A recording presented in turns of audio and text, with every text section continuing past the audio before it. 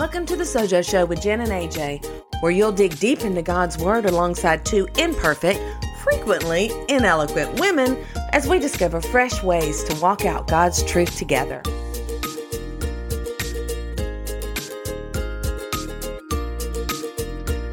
Welcome back to the Sojo Show. We are in our third episode on the anxiety series, and I hate to call it that because... Yeah, that sounds kind of morbid. It's our overcoming anxiety series. There we go. Better. Yes, better. We need to change that. All right. Anyway, we are talking about our anxious hearts and how we have all the tools at our disposal to overcome it and work through it and be victorious over it because of Christ in us. We're getting ahead of ourselves. But I have a question first for you. All right. I'm a little nervous, but go for it. I don't really know what your answer is going to be, but I have these things in my life. So I need to know name something, think of something in your life, a material possession, perhaps something in your closet, something on your walls, something on your knick-knack rack, something somewhere that you probably just need to get rid of and let go. And yet you've been holding on tight. Okay. Tell me. I know exactly what I need to let go of. And it is in my wardrobe.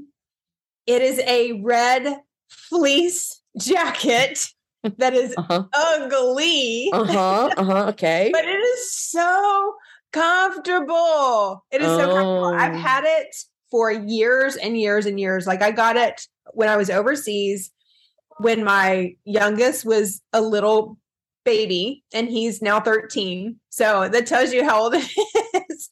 And like I have pictures every year with me wearing this stupid thing for like the past 12 years. So it's time for this raggedy old thing to go, but it's just hard. It's hard because it is so comfy. Yeah, it's super comfy. That's the reason you're not wanting to let it go. I got you. Yes. Well, if you're listening to us, think about something in your life that you need to let go of. I mean, honestly.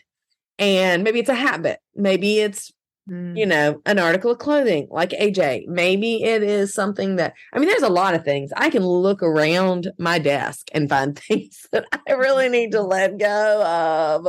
Yeah, but it's hard. I think we all can. Right? But, there's also intangible things like toxic relationships or, like you said, habits, little things that aren't really healthy or good for us that we have a hard time letting go of. Stepping on toes. Yeah, me too. Yeah, it is. Well, the reason I kind of wanted to start thinking about these things that we need to let go now is because there is a passage in the Bible that we want to kind of look through today. And it talks about anxiety and what to do with it. And basically, it says we need to let it go, right? Wow. We need to let some of our cares and anxieties go. And here's the reason why I'm bringing this up, because it's just not that easy. Right. Yeah, that's what I was getting ready to say. I was like, easier said than done. It's not. You still have that ugly red jacket. Yep. And it's a lot easier for you to get rid of that thing than it is to get rid of the anxieties and the cares and the worries of our heart, right? Absolutely. So it's not that easy. And, there are, and I want to just say that there are a lot of well-meaning Christians who quote this verse to us when we feel anxious. And to a certain degree, it's in the Bible, it's in the Word, and it is something that we need to do. So to a certain degree, yes, it's a good thing to do. But on the other hand, it's not always as easy as just letting it go. Mm-hmm. So we're going to look at the context of this verse a little bit, look back a verse, forward a verse, and see if we can't put a little bit of meat on the bones of this verse, okay? So, all right, so now we want to know what the verse is. We want to know what it is, yes. I'm going to let you read it. Do you have it pulled up? I do not, but I can. Okay, 1 Peter chapter 5. Okay. We're going to read verses 6 through 11. And I have it right here if you don't. So. All right. 1 Peter 5, 6 through 11. Are we ready? Yes. Let's do it. So it says, humble yourselves, therefore, under God's mighty hand, that he may lift you up in due time. Cast all your anxiety on him because he cares for you. Be alert and of sober mind. Your enemy, the devil, prowls around like a roaring lion looking for someone to devour, but resist him, standing firm in the faith, because you know that the family of believers throughout the world is undergoing the same kind of sufferings. And the God of all grace, who called you to his eternal glory in Christ, after you have suffered a little while, will himself restore you and make you strong, firm, and steadfast. To him be the power forever and ever. Amen. All right. Okay, so there is a ton to unpack in these few verses. We're not going to be able to unpack it all, or else we'll be talking for the next couple hours. Mm-hmm. But the verse that I'm referring to, which I know you have heard if you have been through any kind of anxiety, is the verse 7, where it says, cast all your anxieties on him, right? Because he cares for you. And most people don't even add that second part. Just cast all your cares on him. Cast all your anxiety on him. So how many times have we heard that? And basically that's like someone saying, just let it go. Yeah. Right? Well, we're not cartoon characters, right? Named Elsa. So it's not that easy. So what I think that we need to do is a little bit of work on this to see how this can actually become a reality in our lives when we're dealing with anxious hearts. And so I want to back it up a verse, and you read it, but this really talks about, this a little bit of context, and it talks about what we're required to do first. This is all right here together. What we're required to do first before we're commanded to cast our cares on him. And that is to humble ourselves under the mighty hand of God. Mm-hmm. Right? So what do you think of when you think of the word humble yourself? And I'm asking you this because sometimes my thoughts on this are, I don't know, sometimes they're not real tangible. Like, what do I do to actually humble myself before God? Mm-hmm. Do you have any thoughts on that? Yeah. I mean, I actually have a few thoughts on this. The first thing that comes to mind, though, is lowering myself. So when I think of humbling, I think of lowering. And especially when it says humble yourself under the mighty hand of God, it's like submitting, putting myself in a position lower than mm-hmm. God's sovereignty, in his hand that is at work, in his hand that is at control, and in control of the world and everything in it. So it's like, before I can cast my cares on him, I have to acknowledge his sovereignty and that he is in control and not me, And right. I think for a lot of it, for a lot of my anxiety, it does come down to that. It comes down to, okay, I cannot control this, but there is someone who is in control, and he not only is in control, but he cares. He listens. He's willing for me to come to him and voice my needs and my requests, and he listens to that. So I mean, that's a pretty significant thing to understand. And before I can rid myself and let go of those anxieties, I have to acknowledge that there is someone who can do something about it when I can't. Yeah.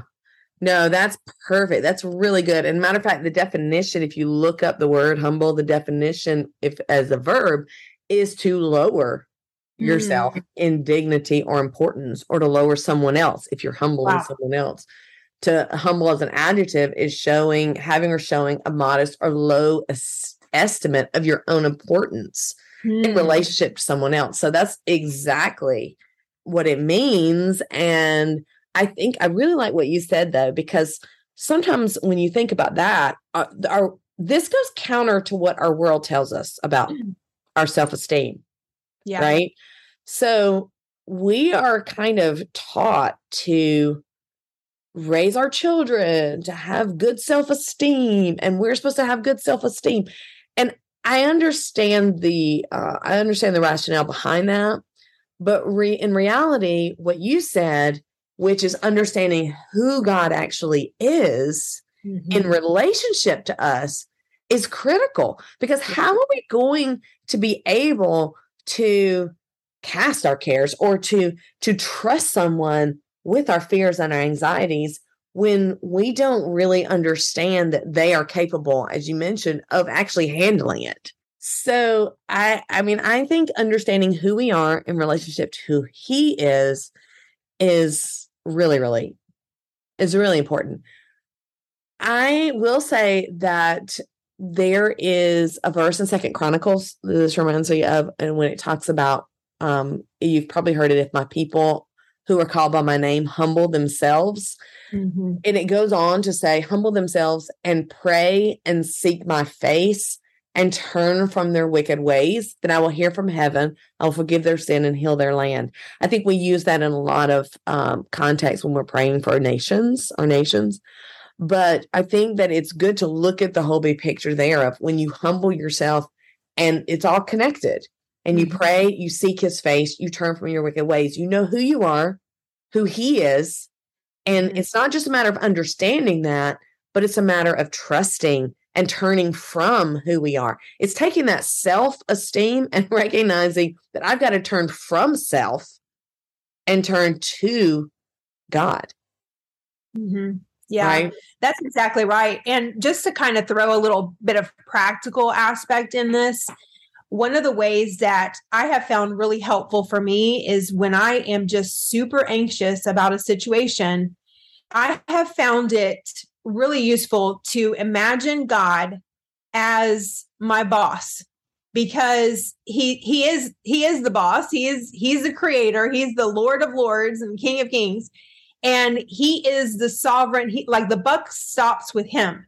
And so I imagine God as somebody who is in the position of authority that he is in.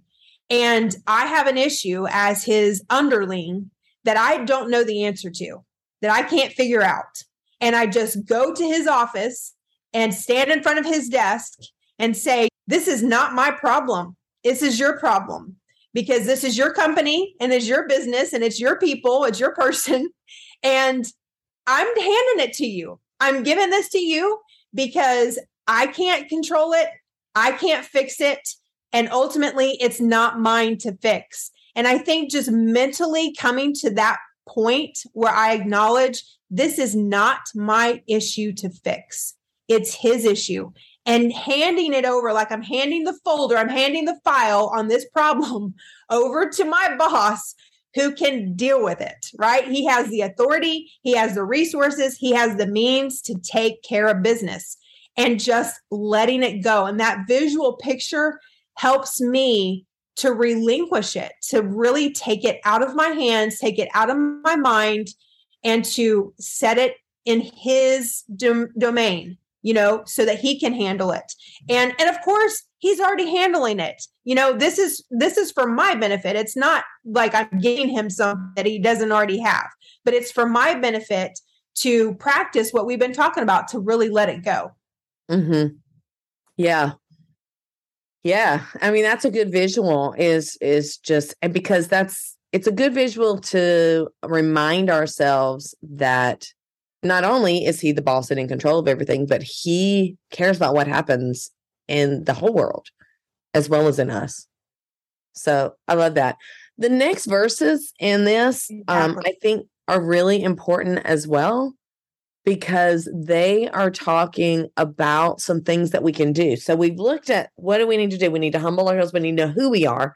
Now we need to know who we are in Christ. Yes. But before that, we need to know who we are in relationship to our God, right? So we need to know that. We need to then turn it over, right? Like AJ saying, like take the file folder and put it on the desk of the boss.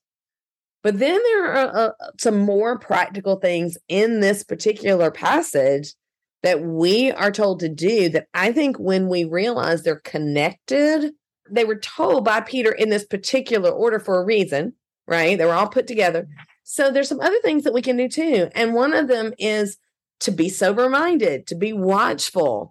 And it reminds us that we have an enemy that wants to destroy us and that we are to resist him. And in doing that, in resisting the enemy, we're being mindful. That's part of casting our cares on God. It's all together. And then the cool thing is, it tells us in verse 10 that after we've suffered a little while, after we've been dealing with this and we've been kind of wrestling with this, letting it go, after a little while, it tells what the end game is, which is that the God of grace has called you to his eternal glory.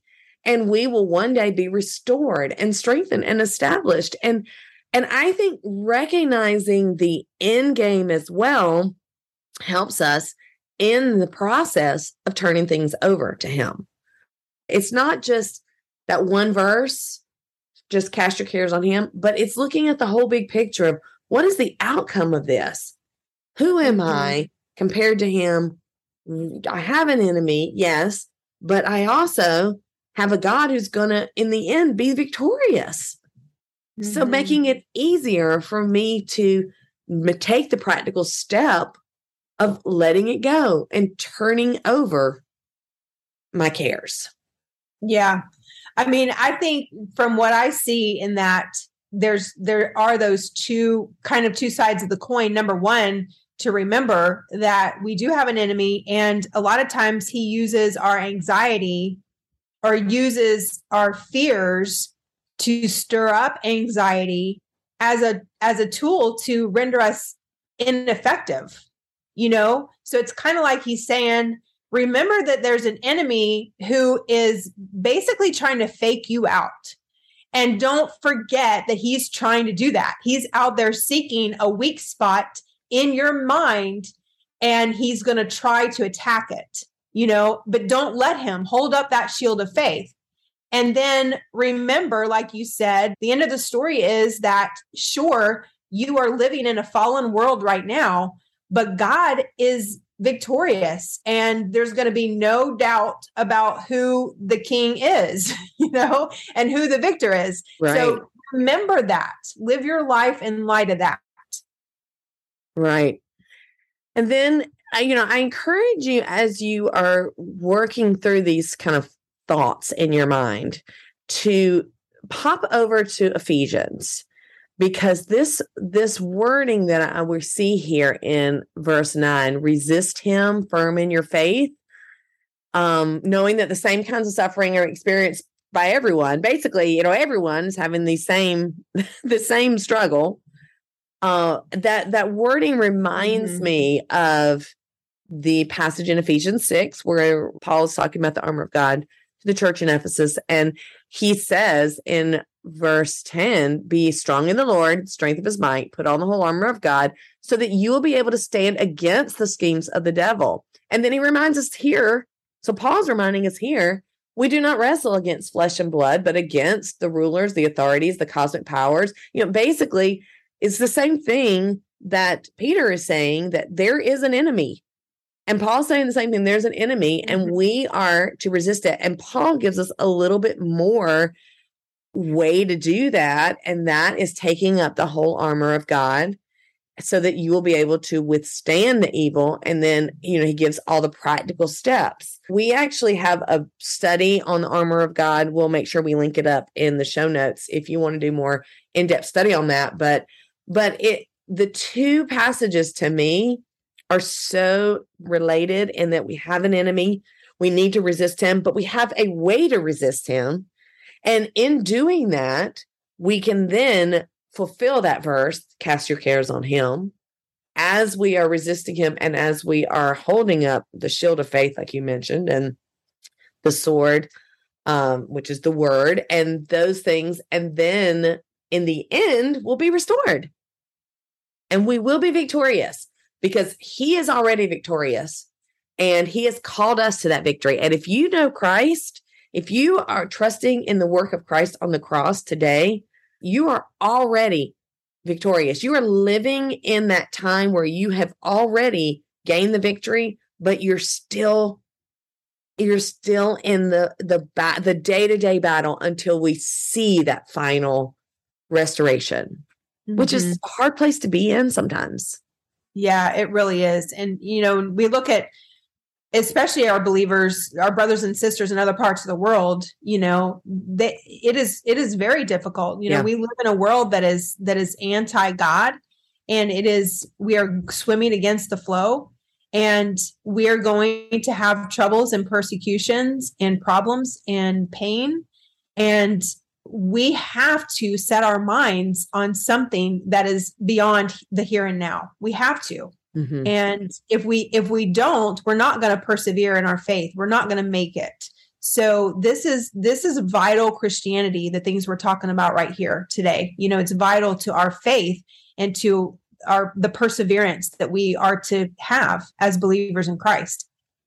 Yeah. We're doing this from the United States, where there's a church on every corner. But I feel like we are already starting to see and feel more pressure mm-hmm. towards Christianity from the world. And I feel like we are, we're going to be at a place where it's just going to be harder to stand up and to stand against the enemy and to resist him. And as AJ said, these things they are paramount to understanding and getting deep into our hearts and into our souls. And it not only helps us in the here and now, when we're facing our own anxieties now, but it is going to be a witness mm-hmm. to an onlooking world when we are able to stand up against the increasing pressure that the world is placing on us simply because of our stance as believers. And I think we are living right now in a time where it's going to become more and more difficult mm-hmm. to stand firm. I agree. Yeah. I mean, we see it happening, we really do in small ways. I mean, I could list things that I see, even just in doing online ministry, the things that we have seen in the last even year or year and a half, right, that we have not seen prior to this. So it's definitely happening, and we have to be tooled up, so to speak. We have to have our weapons in hand. We have to know what's at our disposal and use them effectively. Yes. And remember that God's hand is mighty, and coming right back to the fact that he is victorious, and we definitely want to be standing with him. Right. That's right. We want to be they talk about being on the right side of history. Mm-hmm. It's not a matter of being on the right side of history. We want to stand firm with the God who is the only way that we will be restored and established and saved. Yeah. And, just to go back, just to maybe even close on this note, we are not in control. There is so very little we control about our own lives even. Mm-hmm. But, Psalm 2 tells us that our God looks down on the ways of men and he laughs, because he thinks, you guys think you're in control, but you have no idea of my power. And just remembering that can bring such calm to our hearts when we remember that God is in control. He really is. That's not just a pithy statement, saying for us as believers. He really is in control, and he has everything under his feet. He knows what he's doing, and he has a grand plan that he is fulfilling. And it may not always appear to be that way to us, but that's because we don't have the perspective that he has.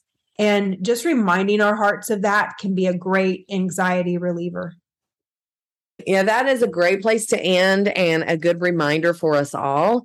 And if you are listening to us and you want to dig a little deeper into this, basically, we at Sojo Academy are studying anxiety.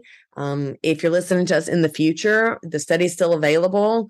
We invite you to come and take a look at what God's word has to say about anxiety in general. We basically reviewed just a little tiny bit of what's in the word about it today.